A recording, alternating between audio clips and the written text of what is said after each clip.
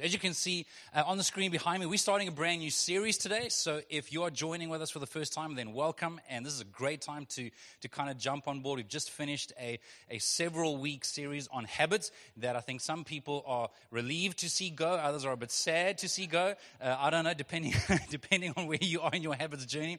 But we're starting a series this week that we've entitled Heart for the Harvest, because I really do believe that it is something that God wants to regularly stir up in our lives. And I'm talking about people that are already in a relationship with God. There's always this tension that exists where as a Christian, our human nature is still kind of at war with the new nature that is trying to develop. And so it's very hard not to even make Christianity about ourselves. It's very hard not to live with a very sort of self-centered worldview. And one of the reasons that you remain on planet Earth, even after you enter into a relationship with God, one of those reasons is to actually carry a burden, to care for people that are not yet in a relationship with God. That's not the only reason, but that's certainly one of the big reasons. If you're a Christian here today, the reality is you're God's plan A to help share his message, and there is no plan B. So I don't think the angels would have agreed to this plan. I definitely wouldn't have agreed to the plan, because I think that there would be better people that would have been better suited to kind of reveal and reflect the message of Jesus and the hope that God offers. But he very securely left it up to his followers, up to Christians. And so what we're wanting to focus on over the next few weeks is the heart that I think God wants us to have. So I want to be very careful that we don't place an extra unhealthy burden on you. There is an appropriate burden. It's not an unhealthy one. So again, I think last week we even referenced Matthew 11, verse 28 to 30, where it says that the yoke that Jesus puts on us is actually relatively light, and the burden is actually, or the burden is light and the yoke is easy. It's not something that has to weigh you down in the form of extra anxiety, but it is something for us to care about. I believe that God wants us to care about people that are not yet in a relationship with him. And if you find yourself in a season right now where you're more exploring faith, so you're not convinced about it yet, and maybe one of the things you don't like about Christians is that they seem to want to tell you about it, I'm hoping that this message will help you understand a little bit more about the heart behind that. So I don't think that people should be insensitive and belligerent and Bible bashing, but I do think that we should care. I think it's Christian malpractice not to care about people that are not in a relationship with God. So if you have your phone with you and you're wanting to follow on a YouVersion, you can just go to the events page on the app and you can download these notes. I want to take a look, and the verse will be up behind me, at Matthew chapter 9, verse 35 to 38. It says that Jesus traveled through all the towns and villages of that area, teaching in the synagogues and announcing the good news about the kingdom. If you've ever heard the term gospel used before, the word gospel simply means good news. Not good news as in there's gossip news, there are gossip websites and there's more reliable websites, and of course Donald Trump thinks that there's a lot of fake news and they're the enemy of the people. I'm not talking about that kind of good news. I mean, this is good news in the sense that it is the truth. It's not a version of the truth. It is the truth. It is life-giving. It is where you find answers. It's where we find hope. It's where we find healing. It is the message of forgiveness that is only made available through what Jesus did at the cross. And we're going to be celebrating that in a few weeks' time, about 2 months, over Easter time. It is the message of forgiveness that is offered freely, and it is the message of getting to follow him into a life that is truly life. It is good news. He went around sharing, preaching, announcing, or declaring good news about the kingdom. And he healed every kind of disease and illness. When he saw the crowds, he had compassion on them. Jesus had compassion on the people that he came into contact with. And that doesn't mean that they were all compassion worthy.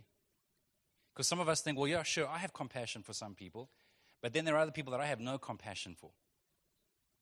And I don't mean to be too over the top and too extreme, but sometimes when we lack any compassion for someone, if you really want to kind of break it down, at its worst, it's kind of like saying you can go to hell. To lack any compassion, to lack any concern whatsoever, to rejoice in someone else's downfall, to rejoice in someone else suffering. I'm just saying that that's probably tantamount to wishing someone to hell. And I don't think that there's going to be a single Christian that goes into eternity with God. I don't think there's going to be a single Christian that's going to be relieved or happy, content, that there's anybody that has gone to an eternity separated from God. So I want us to have a sense of this side of eternity and not have a bit of a wake-up call on the other side of eternity.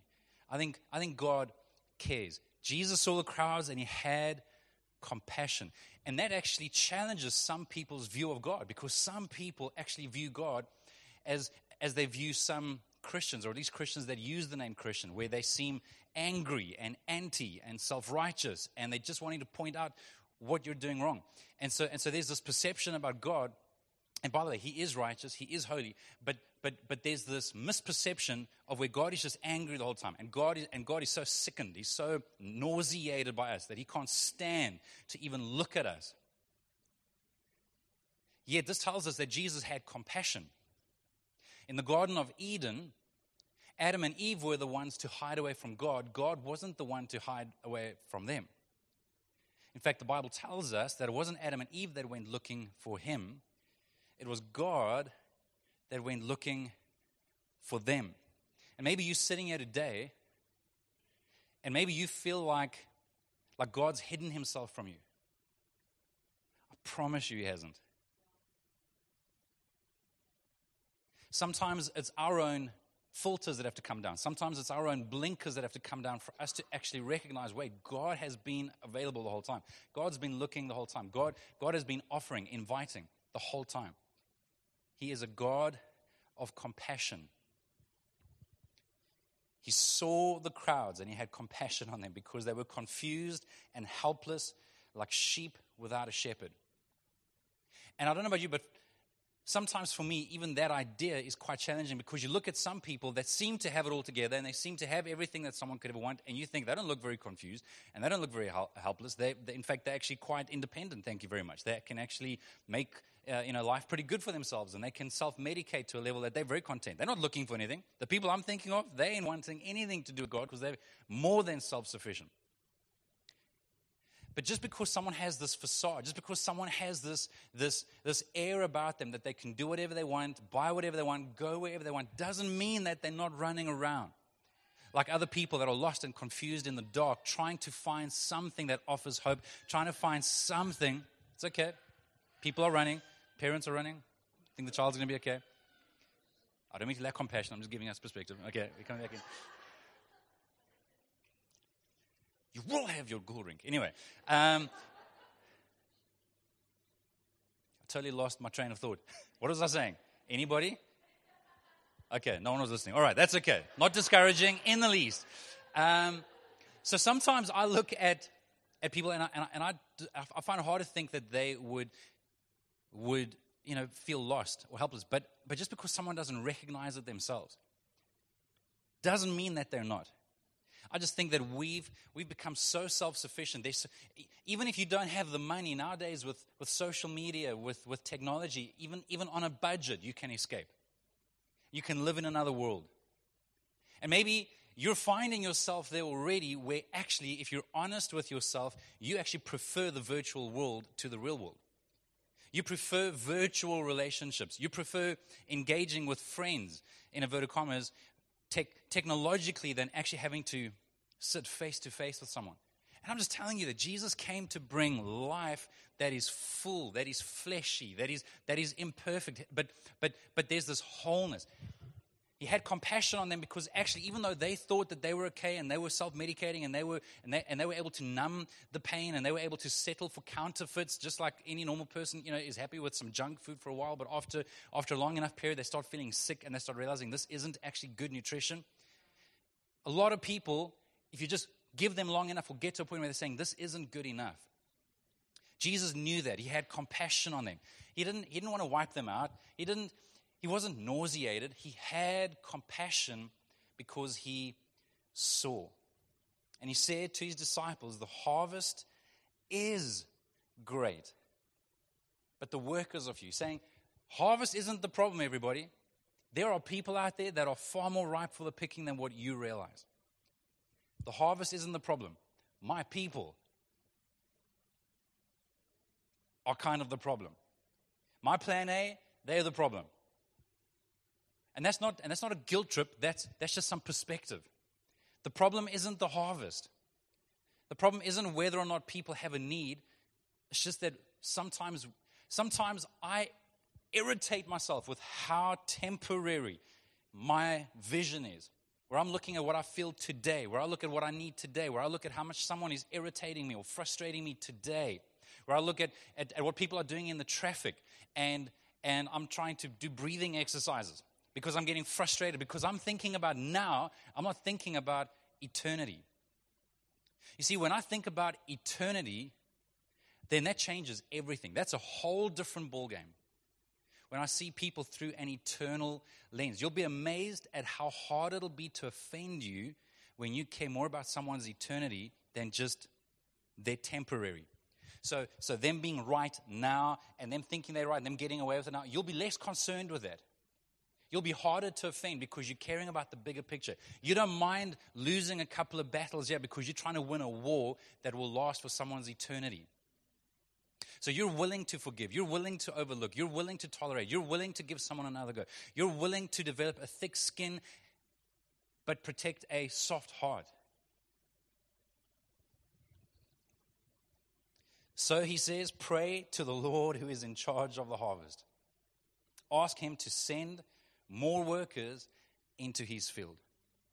And you better believe that part of our responsibility as a church is to be equipping and inspiring and reminding and releasing people, workers, to go into the field. And the fields are the schools around us. Wherever you are at school, wherever you are at work, whatever family God has placed you in. You wish God didn't place you in that family. He did place you in that family. And you might be the only person that will ever pray for that family.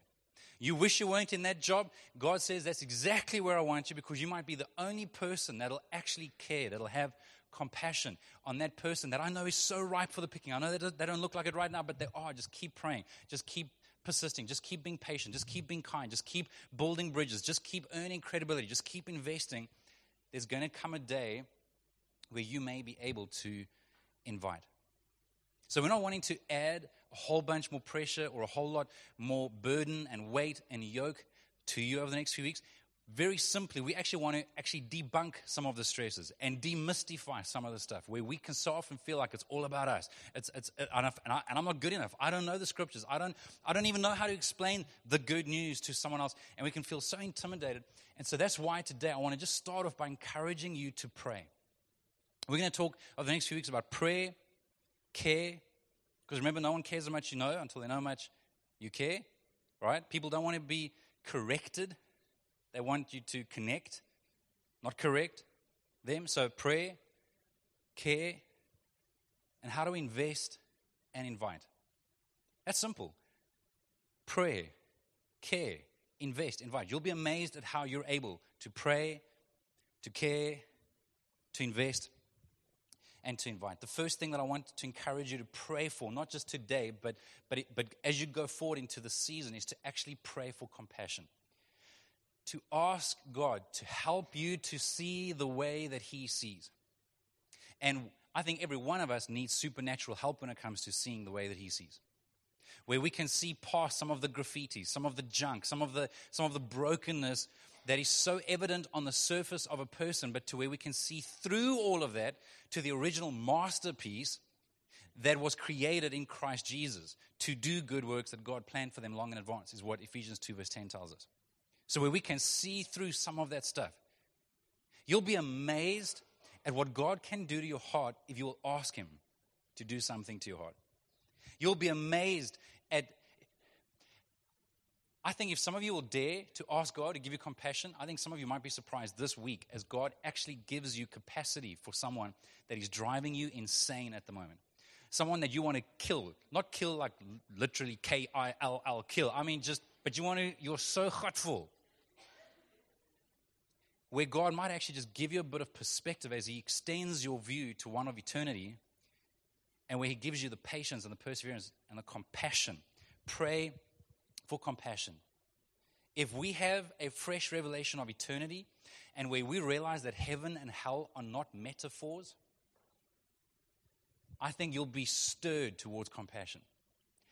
The second revelation that I think will develop compassion is if we have a fresh revelation that Jesus didn't just come to save us from hell. He came to save us into a life with hope and healing in this life.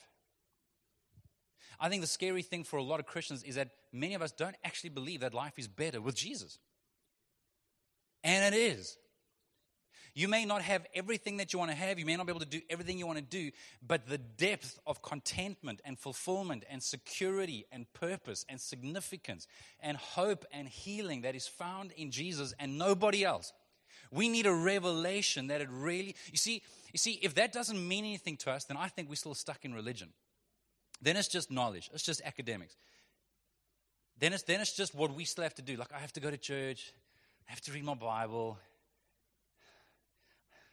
I guess I have to give a tip every now and then. That blinking bucket thing that they keep talking about. You know, they went on this whole rampage about the car park traffic team thing. Let me serve, because I don't want to be selfish. Hey, guys, if that's how we are viewing things, please don't be offended or discouraged. I'm telling you that you haven't yet had a revelation of a relationship with God where you can actually sit back and know that He loves you before you do anything, that He loves you before you can give anything. The Bible tells us that love is this, not that we first loved Him, but that He first loved us. I want us to pray for compassion. I want to give you just a little bit of perspective for a moment. If you'll hang in there for a couple of minutes. Some of you would be familiar with the tragedy that took place at Driehoek High School earlier last month in Vanderbijl Park, where a piece of concrete, sort of like an overpass, fell and 4 kids passed away and several others were injured. Just to give you a bit of perspective, and the reason why I think for some of us that is so tangible and felt is because, like, we can all relate to that. We all, in many cases would have kids or know people that have kids where they're just going to a school. It's just another normal day. And for someone just to lose their life like that tragically, shockingly, it's disturbing. There's something about that where you have compassion, actually. Where you don't think, well, what were their grades? Were they good or bad? Did they deserve it or didn't they? Like that doesn't even cross your mind, right? You think about the families. You think about the kids that are left behind.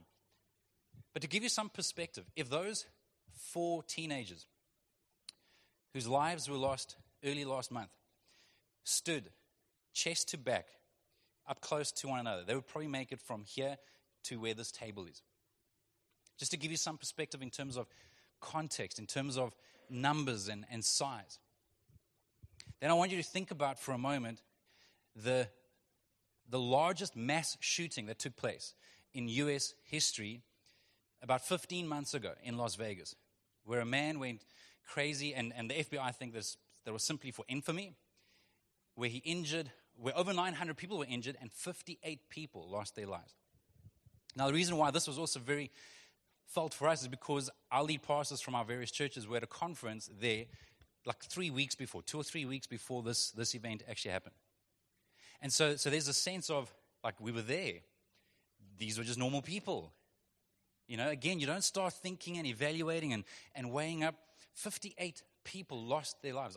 I have no idea how many people have been maimed and the other sort of serious effects. But 900 in all were injured. 58 people that would stand chest to back in a row, in a line, in a queue, quite tight together. Would probably make it from the front of the stage, maybe to those doors or just outside those doors.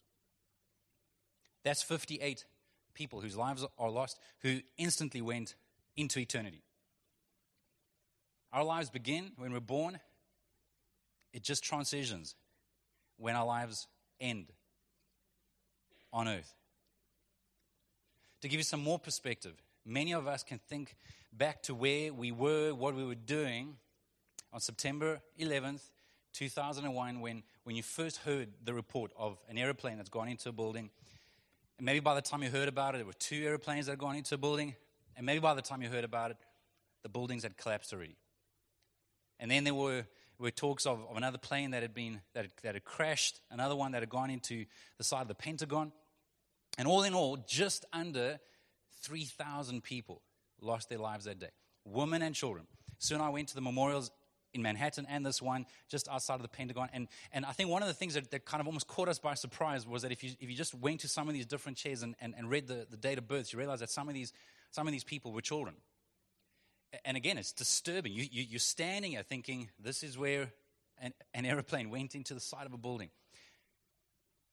But just under 3,000 people lost their lives tragically that day. And regardless of your politics and what you agree or disagree with in terms of what happened since then, 3,000 people lost their lives. Many of them were people that were actually trying to serve those and first responders, people trying to help rescue others. 3,000 people. If you were to put 3,000 people chest to back in a row, in a queue, sort of standing quite close together, they would make it from just outside our building, 1 kilometer down the road to where the Milton Police Station is. That's just to give you some perspective. Still, others of you would remember the tragedy on December 26th, 2004, when the Pacific tsunami hit and landed up wiping out, just decimating whole villages and whole areas, where eventually it was confirmed that 250,000 people lost their lives. Tourists, locals, again, men, women, children. It was tragic. I think it's the worst natural disaster, certainly in recent history. To give you some perspective, if you put 250,000 people chest to back and they formed a queue that snaked around, they'd make it almost to Hermanus. So about 80 kilometers, give or take. Some statisticians and researchers tell us, I don't know how they do this exactly, how they keep measuring people that are being born and people that are passing away, but at the moment we're sitting with about 7.7 billion people on our planet. Within 4 years, we should be hitting the 8 billion mark. Again, I'm not sure how they research this, and I don't think that this is necessarily an accurate number, but I think with generous, liberal estimates, roughly 2.2 billion people on planet Earth would, in their opinion, be a Christian. That doesn't mean that they're all in a relationship with God. I'm just saying, according to whatever definition they use, they would say that they were a Christian. That leaves at the moment in the region of 5.5 billion people that of their own acknowledgement are not in a relationship with God. If you were to put 5.5 billion people chest to back in a queue that snaked around the earth at its widest point, so at the equator, so forget from here to the police station and here to Hermanus. Let's say you went from here up to Joburg, up to Kenya, up to wherever the point is, where there's the equator, and you actually see this queue wrapping around our globe. 40,000 kilometers is the circumference at the widest point of the earth. Do you think they'd make it all the way around? Think they'd make it once?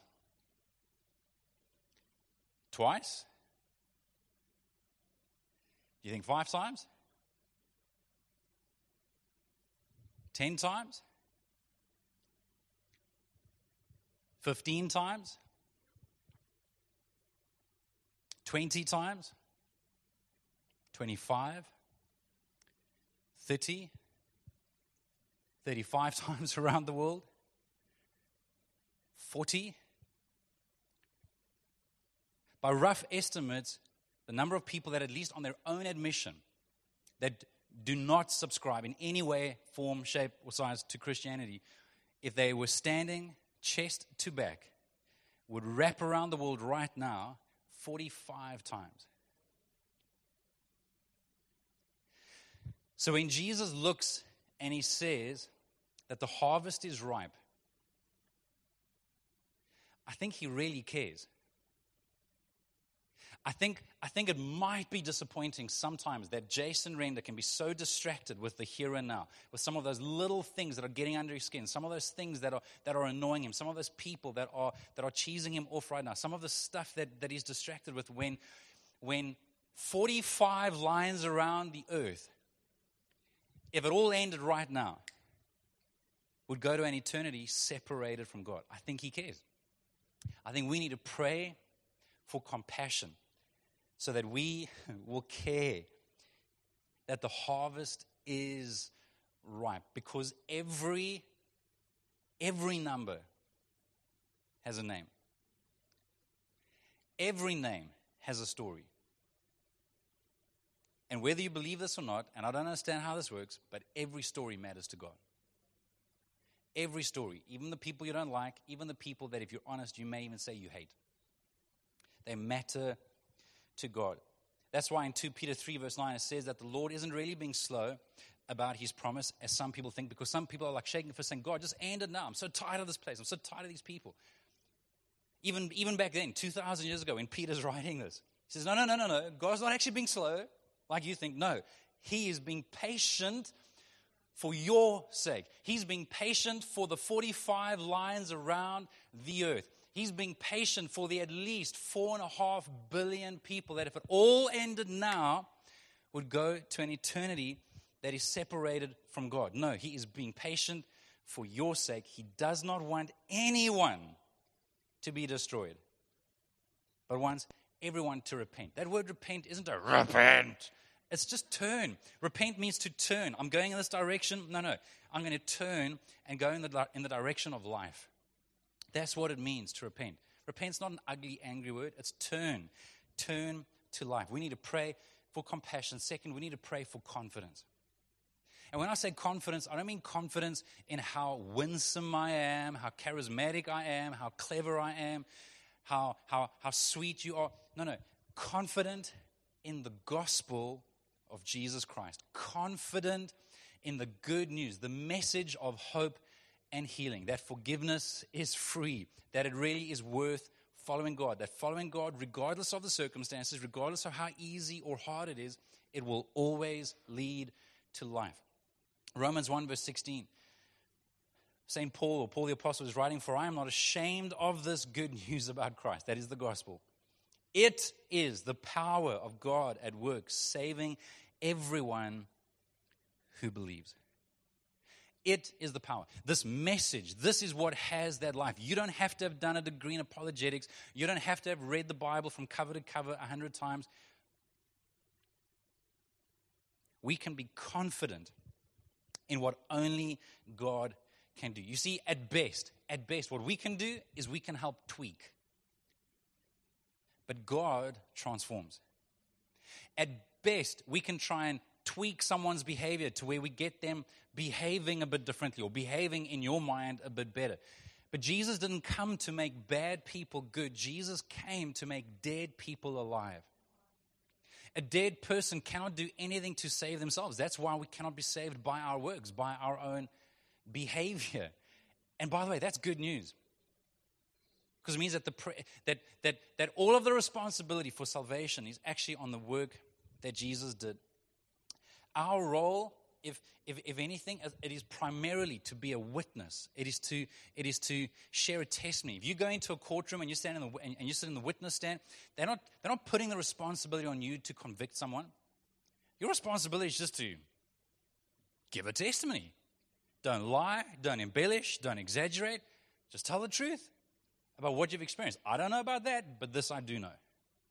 I love that one story where Jesus heals a man, and he was lame before, and now he's healed, and the religious leaders are mad about it, and they kind of call him up in front of them, and they're like, "Who did this? How did he do this?" He says, I can't tell you whether Jesus is a good man or bad man. All I can tell you, all I know is that I think he was blind actually. I was blind, and now I can see.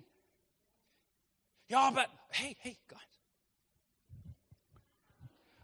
I can't expound on that. I can't analyze that. I can't give you a theological lesson on how it happened. All I can tell you is that I was blind and now I could see. Or all I can say is my wife said I was a jerk. Now I'm tolerable. I don't know. Like all I can tell you is something's changed. You can put your confidence in God. Our role is to be the moon that reflects from the sun. The moon does not have its own source of light. it reflects the sun. I remember hiking down Lion's Head once, late-ish at night, where the sun was completely down, but because it was full moon, there was enough light coming from the moon, which was reflecting off the sun, that I could see the path in front of me. And we could walk down the path.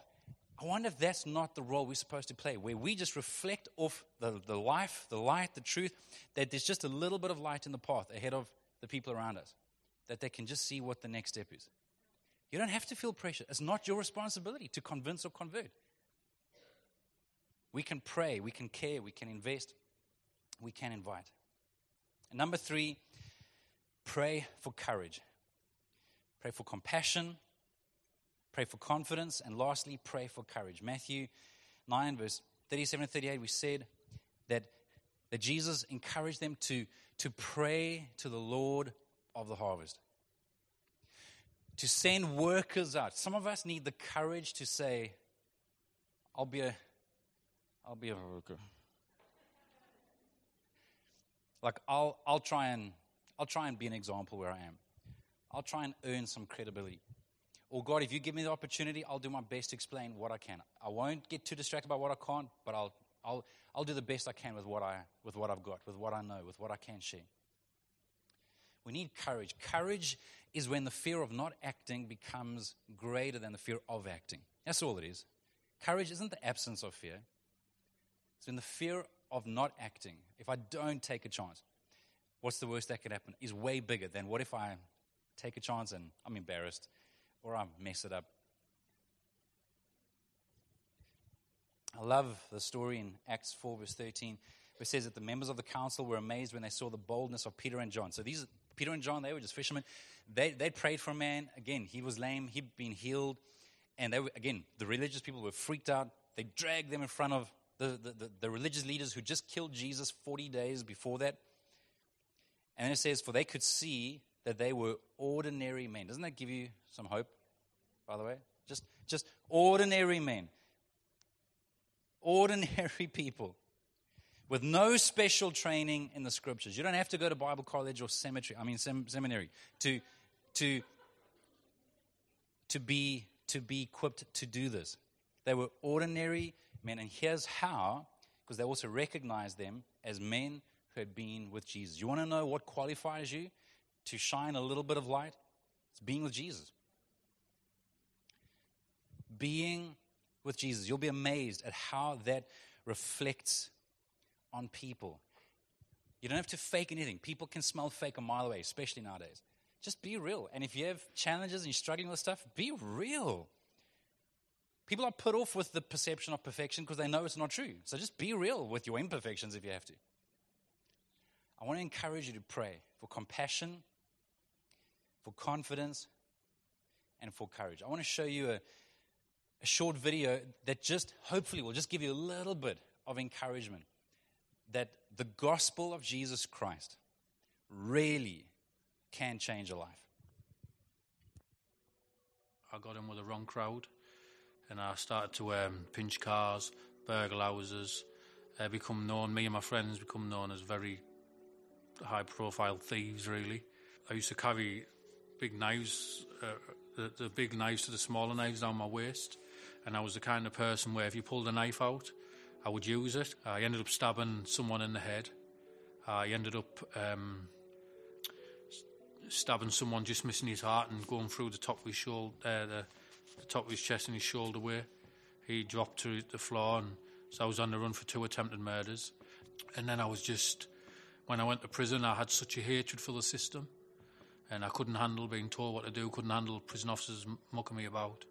When I went out on association, I got to prison officer and I stabbed him. And then this led to me going into maximum security prisons, being put on CSC. It's where they feed you through a hatch in the door. There's no physical contact, so they have to have riot shields and riot gear on. And that was my life for a long, long time, basically. And I just was going from prison to prison, prison to prison. But then I ended up going to Long Lartin in Worcestershire.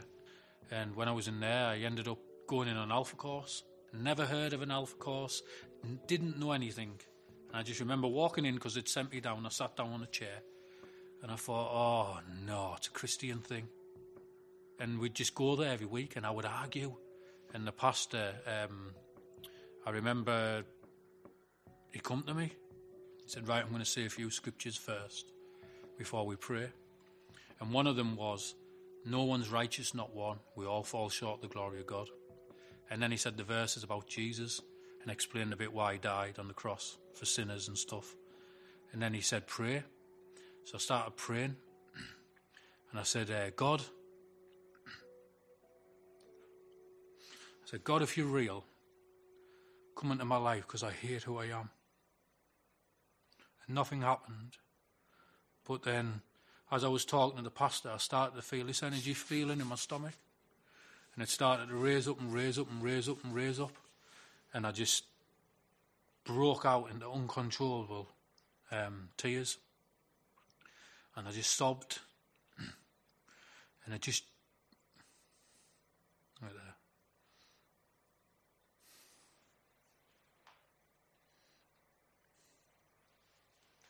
Because that was a change in my whole life. I knew God was real. And no one will change that now. And then I remember running on the wing. People clearly knew that I would become a Christian. So I actually helped them on another 2 Alpha courses. And then I got released. I've been in a prison where because you would have thought that the prison where I stabbed the prison officers would have been the last prison to have me. But they were the first. That's how God works. The best thing for me is going in prisons and helping the lads in prison and trying to tell them about God. I've got 5 kids and they're my life. And what upsets me is because now I know that back then, if I had the kids, they wouldn't have had a good upbringing. And now they sit on the night and have Bible studies with their dad.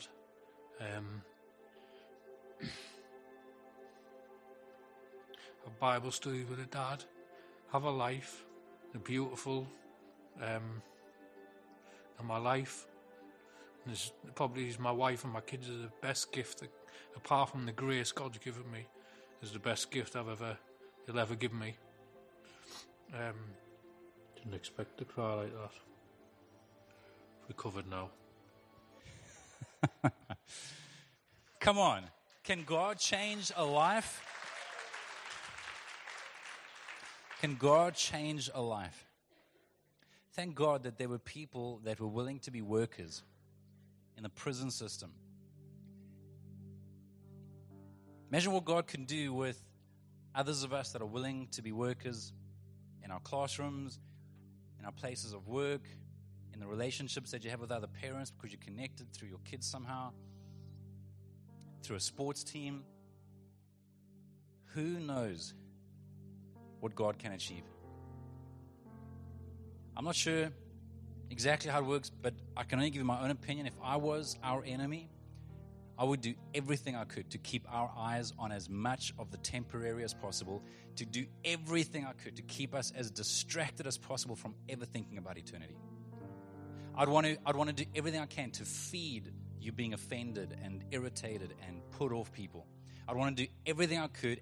I would use everything at my disposal to keep you from forgiving, from looking beyond some of those things that can so easily create space between us and others. Let us pray for compassion. Let us pray for a confidence in the life-changing power of the gospel. And you've just seen an example of that. And let us pray for courage to just simply say yes. God, what's the question? My answer is yes. What's the instruction? My answer is yes. You should have a little prayer card on your chairs, I think. Is that right? Everyone got a prayer card? I want to encourage you. You can just put that away for now, to take it home with you and to write down, just to prayerfully consider a few names that maybe God wants you just to pray for over the next season. And you might be surprised at some of the names that come to mind. It might be some of the lost people that you would ever imagine. Can you imagine that guy? Hey, if you knew that guy, can you imagine that he would ever be touched by the supernatural love of God? So don't be quick to ignore a prompting if you feel like you have a sense to pray for someone who you think in the natural is highly unlikely to be responsive. What we're going to do now in a moment is take part in what we call communion. It's where we eat a little bit of a biscuit, a matzos, and where we drink a bit of juice. And Jesus said that when we do this, we are remembering what he did for us. So we are remembering through the juice that he shed his blood. We are remembering through the biscuit that his body was actually cut open and broken for us, so that, in other words, he paid the price. Every time we take part in communion, we are remembering the price that he paid for us. And today, what I want you to do, just a little bit differently to normal, is I want you to ask God to allow the reality of that to move you with compassion and to give us a heart for the harvest. God, if you could forgive me, God, help me never to withhold that from someone else. God, if you could save me, rescue me, breathe life into this dead soul, God, help me never to keep that and keep from being from playing a part in whatever you want to do in someone else's life. Just a few scriptures before I hand over. And he read this on the video, Romans 3, verse 10. There is no one righteous, not even one. Nobody. None of us deserve it. Romans 3:23 tells us why. For everyone has sinned. We have all fallen short of God's glorious standard. And that presents a problem. Romans 6:23 tells us that the wages of sin is death, spiritual death, eternally spiritual death. But the free gift of God is eternal life through Christ Jesus our Lord. And lastly, one of my favorite verses, Romans 5 verse 8, that God showed his great love for us by sending Jesus to die for us while we were still sinners. I think we have something to be grateful for.